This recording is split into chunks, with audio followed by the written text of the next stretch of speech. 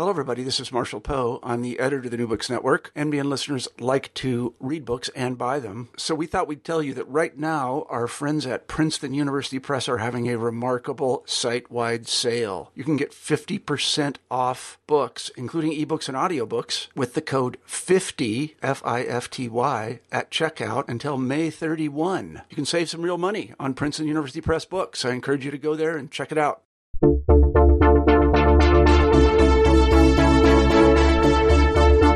Welcome to New Books in Science Fiction and Fantasy. This episode features Ramez Naam discussing his debut novel, Nexus. Nexus is receiving a ton of positive buzz. It has garnered strong reviews and enthusiastic chatter at most of the major science fiction sites, and with both science fiction and mainstream book reviewers alike. Although Nexus is his first work of fiction, Ramez is no stranger to writing.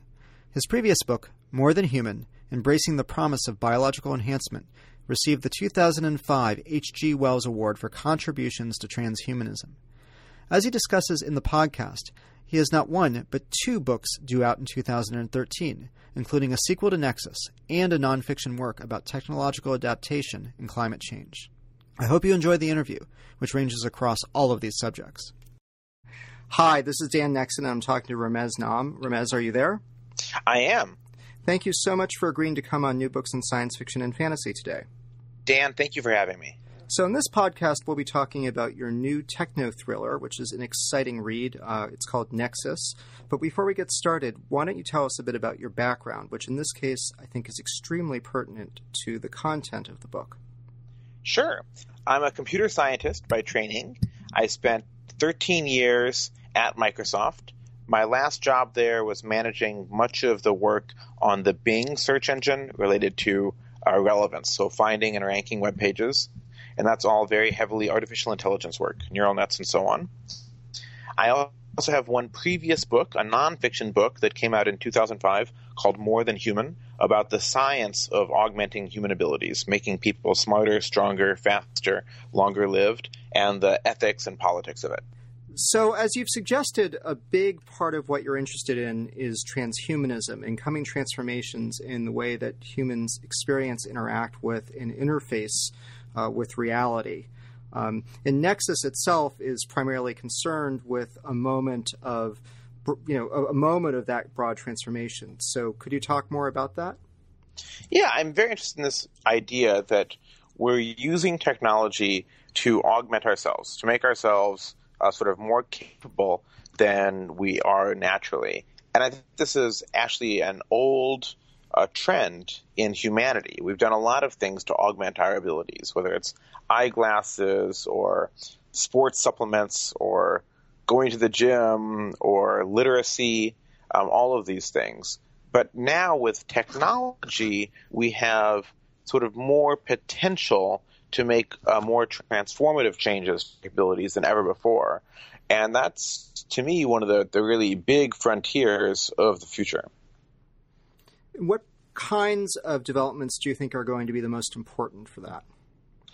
Well, there's a number that are possible right now. There are very simple ones. We know how in animals to give them gene therapy that changes their genetics so that they're stronger or so they can run faster. Those are interesting, but they're sort of, so-so. Extending the human lifespan is one that's got a lot of attention and is very important to a lot of people.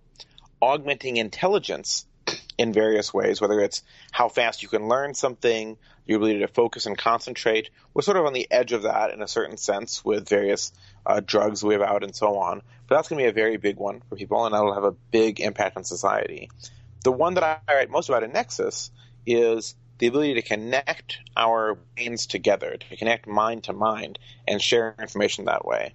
That's happening in a very crude sense. The precursor of that technology exists right now in technologies that let paralyzed people control robot arms by tapping into their brains, that pumps video into the visual cortex in the brain of a blind person so they can see. Those things exist. And so Nexus, the drug technology in this book, is sort of an extension of that technology 20 or 30 years into the future. That's a great segue for you to give us the lowdown on what we would need to know to have any kind of conversation about the book. Sure, the book is a near-future thriller.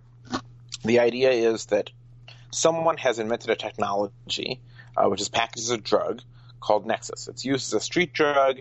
What it really is little nanoparticles that get into your brain, attach to your neurons, and transmit what they're doing wirelessly, and listen for other transmissions of other people's neurons. So if two people both take it, if you and I both have it in our brains, then we'll get sort of a weak sort of telepathy.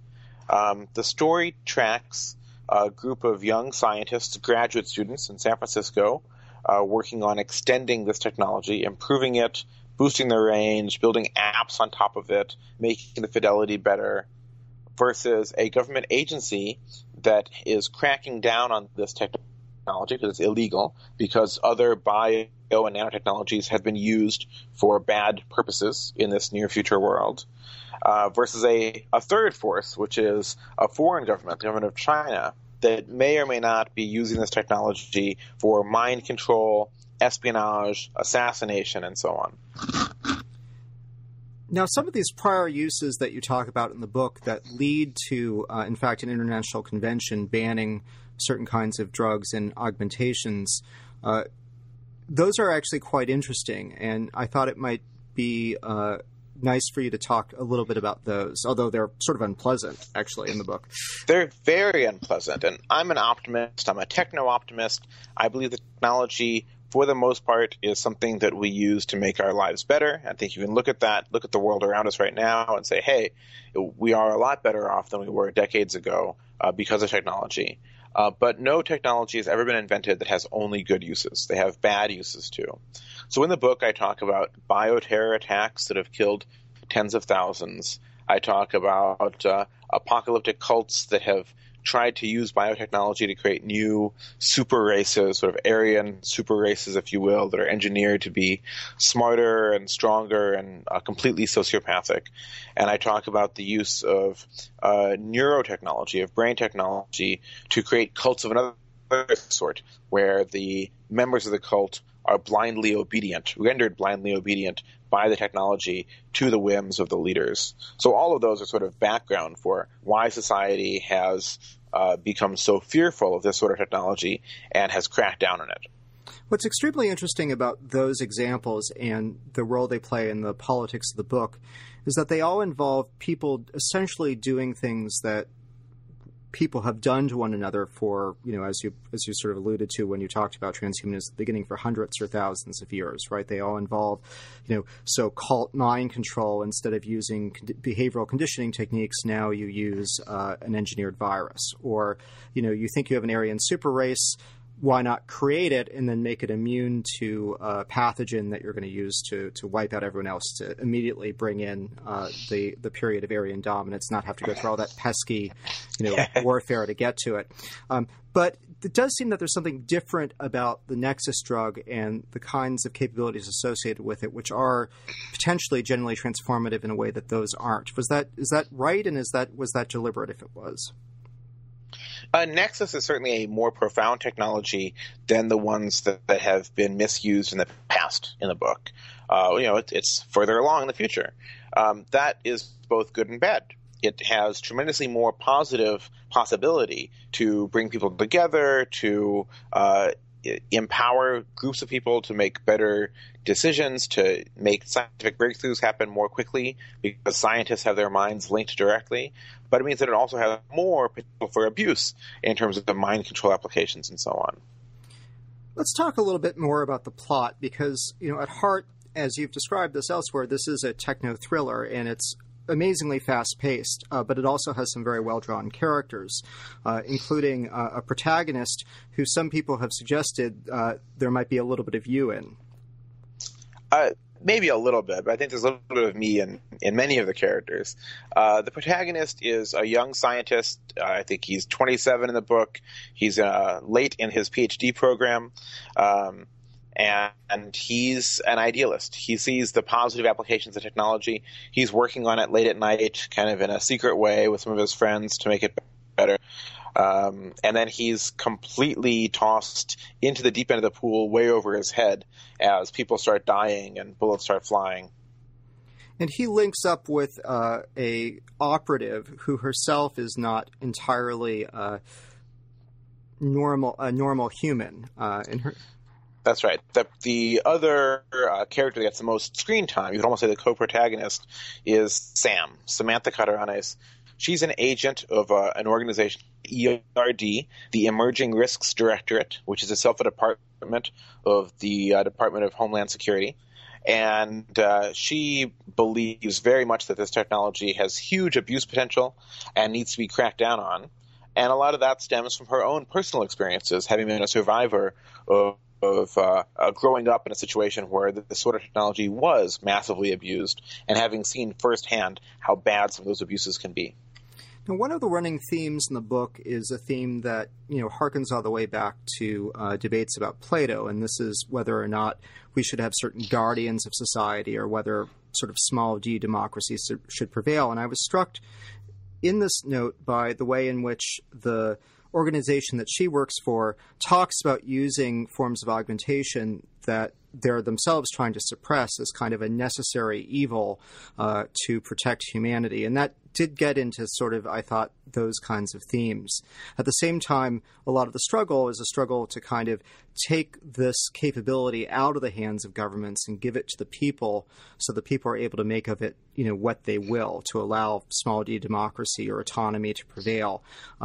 Is that something that you think is very central to the kind of debates we're going to have about the future trajectory of these kinds of technologies? It's extremely central. It's central to the book, the question of who is in control, and it's central to the debate over biotechnology already. When I wrote More Than Human, my first book, it was in a time when there was an organization called the President's Council on Bioethics, appointed by President Bush. And this council was fairly conservative. And they produced reports arguing that enhancement technologies that made people smarter or longer lived or enhanced their other abilities, should be restricted by law, that we should use, quote unquote, the power of the state to restrict access to these things because they were so dangerous. So already, they never had their way, but already we have this debate happening in society with people very close to policymakers arguing that we should restrict access to this technology rather than encourage it because of its possible beneficial aspects. The sense from this book, at least, and I have not read your earlier nonfiction work, is that at some level these kinds of developments are inevitable, and it would be better to allow people to benefit from them than to try to restrict them.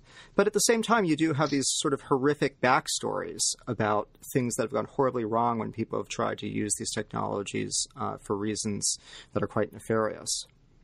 Right. Well, there's no black and white. There is neither complete ban on these technologies nor complete anarchy with anything goes is a desirable outcome. A complete ban just simply isn't feasible because if the technologies offer real benefits, people will seek them out. And a complete anarchy isn't very realistic either, and it's not necessarily a good idea because you want them to be tested for safety. You want people who are using them for negative purposes to be cracked down on and laws created to guard against that and so on. So really what I'd like to see is that sort of model where we allow the beneficial uses of technology and try to restrict the negative uses while allowing the positive ones. Now, is there something special about the fact that one of the main effects of Nexus, which you've discussed, is this kind of, telepathy, essentially, and the ability to finally bridge the barriers of subjective human consciousness? Is there something very particular about your decision to make that a central feature of this drug and this particular kind of augmentation? Well, it's a technology direction that I'm fascinated by. When I wrote More Than Human, it was the aspect of the future enhancement technology that I found most fascinating, and I think that's for good reason. When you look at the way we use technology now, think about computers and their descendants. We used to think of them as things for computing, things for doing individual work, so you could word process. But really, the reason that we use computers or tablets or smartphones, which are really just computers, now is to communicate. It's all about increasing our ability to communicate. And when you go back as far as the printing press, or even before that, communication technologies have been transformative for society. They've increased our collective intelligence. They've increased our ability to innovate. They've increased the ability of ideas to spread from one person to another. So it seems to me that where, a pill that makes you much stronger is an interesting science fiction trope, it doesn't have that much impact on society. Even something that makes you individually smarter has less impact on society than something that increases the connectivity between people, because that increases sort of our group intelligence, if you will, as well as having implications for empathy, world peace, all these questions of how would it really play out. And that's an interesting note, because in many ways, the dream of breaking down these barriers between subjective consciousness, of a kind of direct, empathetic, of having direct empathy, right? Of really literally understanding the experiences of others, and being able to submerge yourself in a kind of collective whole, is a central impulse of human beings, right? And we see it in particular in various religious traditions. And you also spend some time in the novel on the subject of Buddhism. So I was interested in particular that kind of way that what is enabled by this technology is a kind of aspiration of human spiritualism and spirituality. Right. Well, I think many things are enabled by it, just like many things are enabled by books, right? You can read books for pure entertainment. You can read books to fill you up with hate. You can read books to learn about some scientific technical topic. You can read books on spirituality. And so that's certainly an aspect of any communication technology. But yeah, I do talk about the application of this in a Buddhist sphere. And I posit that experienced meditators sort of more ability to control this technology that resides in their mind, which I think is somewhat plausible, at least, and are using it to achieve some of the goals of Buddhism, which is one of which is the elimination of the notion of separation between self and other, the proverbial idea of we are all one. Well, what if you could actually touch the mind of another? You might be a little bit closer to that. And you say you're a techno-optimist, so you expect that overall these kinds of technologies, if they develop and how they develop, will in fact promote human understanding and world peace and all that good stuff? Yeah, I mean, I don't want to be naive. There are plenty of problems in the world, and no one technology solves all of them. And any new technology that solves some problems will create some others of its own.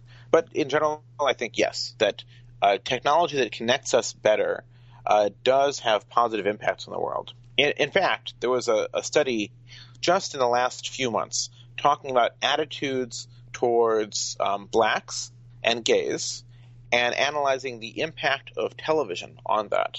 So it turns out that one of the best determiners of how prejudiced you are as a person, or how accepting you are of people different than you, is your exposure to people different than you. That's why people in cities are typically much more liberal, much more tolerant than people in small communities, because they see a wider diversity of people.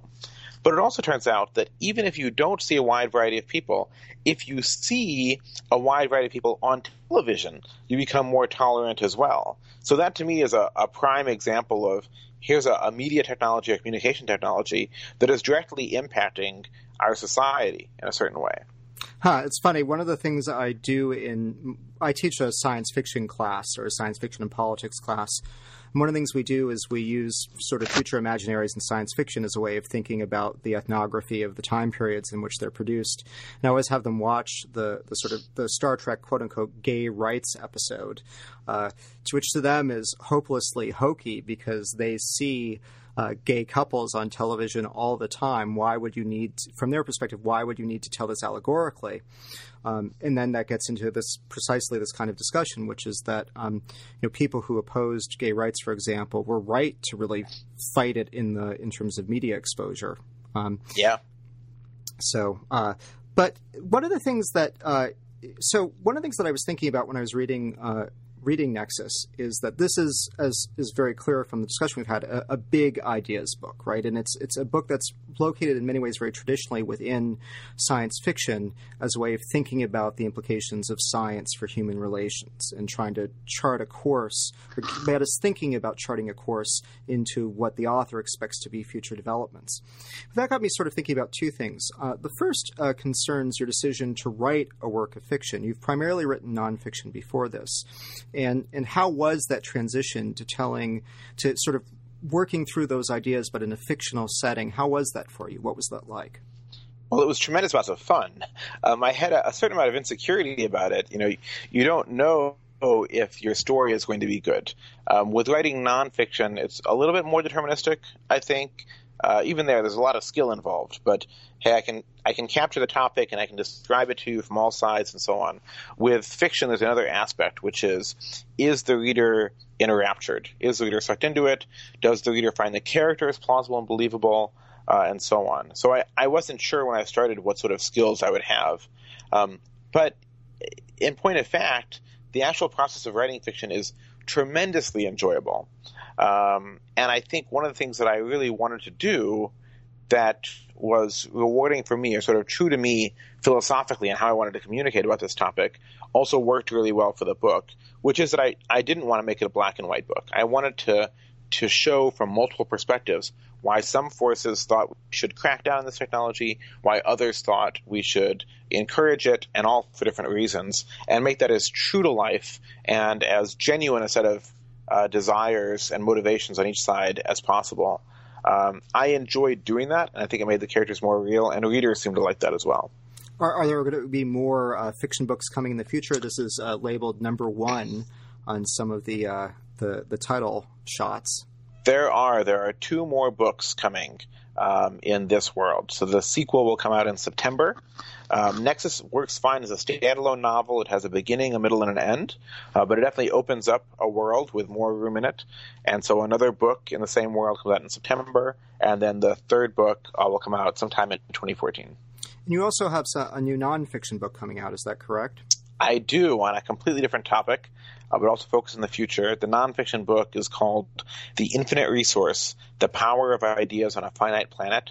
And basically it's about innovating our way beyond some of the environmental and natural resource challenges that we face now. Climate change, peak oil, deforestation, freshwater shortages, and so on.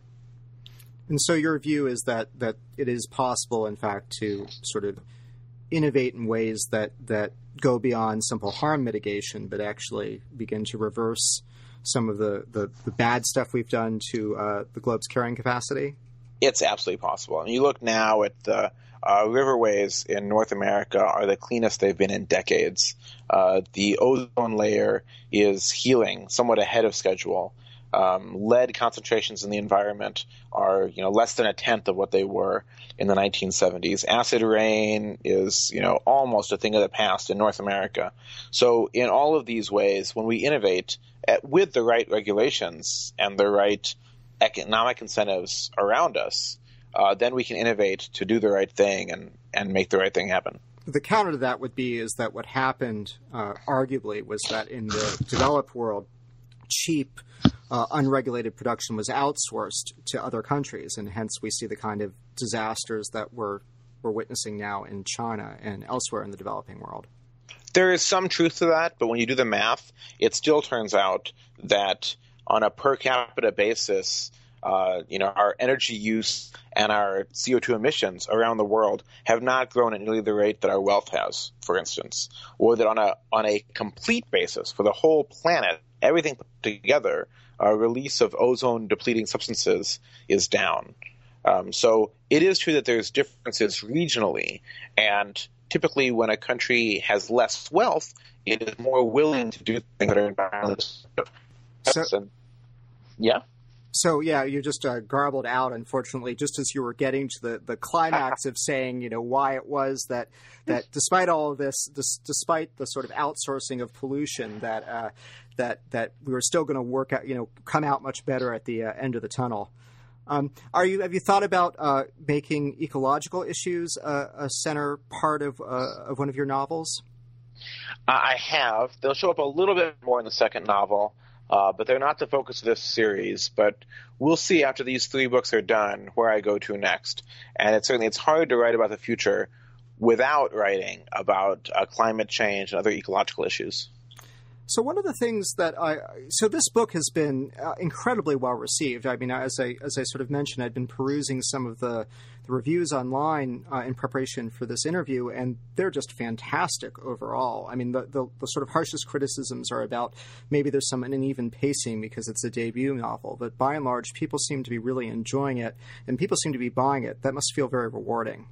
It's incredibly rewarding. It's gone extremely, extremely, extremely well, and I'm just very pleased.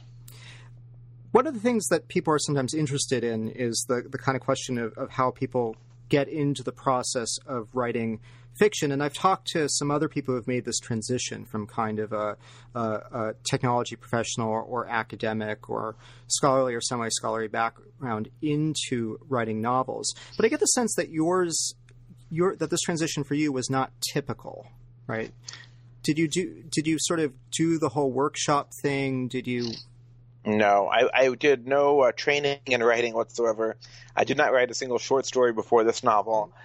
None of that. I just kind of launched myself into it. So what was your model for how you set about constructing the book then? Did you have certain things in mind? It reads very much like, it's very visual. It reads very much like a screenplay in some respects, although with much more density of characterization than your typical movie, obviously.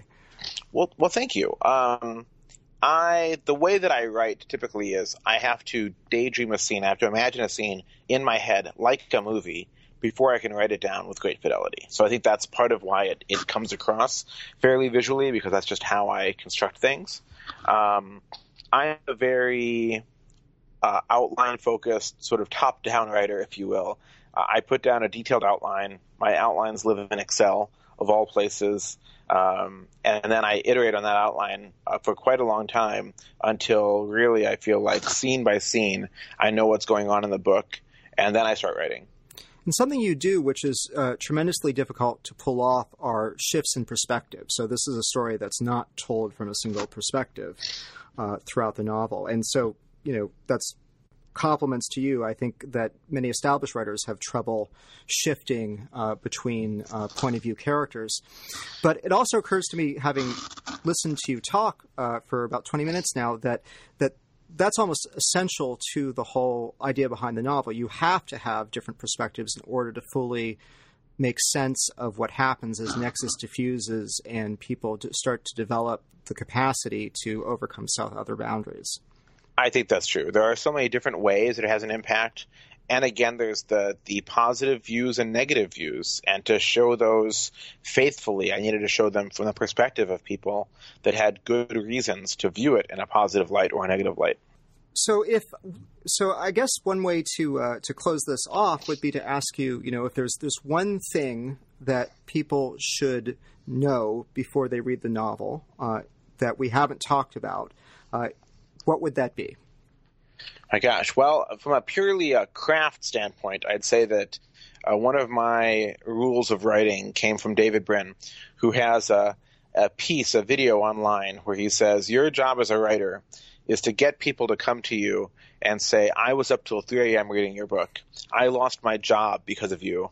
My kids didn't get fed because of you. So that's been my goal. So I apologize in advance if that happens to you. And that certainly seems to be what people are saying, that it is a page turner. It's very difficult to put down. Well, thank you so much again for coming on the show. And I hope that when your next novel comes out, we might be able to do this again. Wonderful. Thank you, Dan. The preceding episode of New Books in Science Fiction and Fantasy was recorded on January 14th, 2013. Thanks for listening. Bye.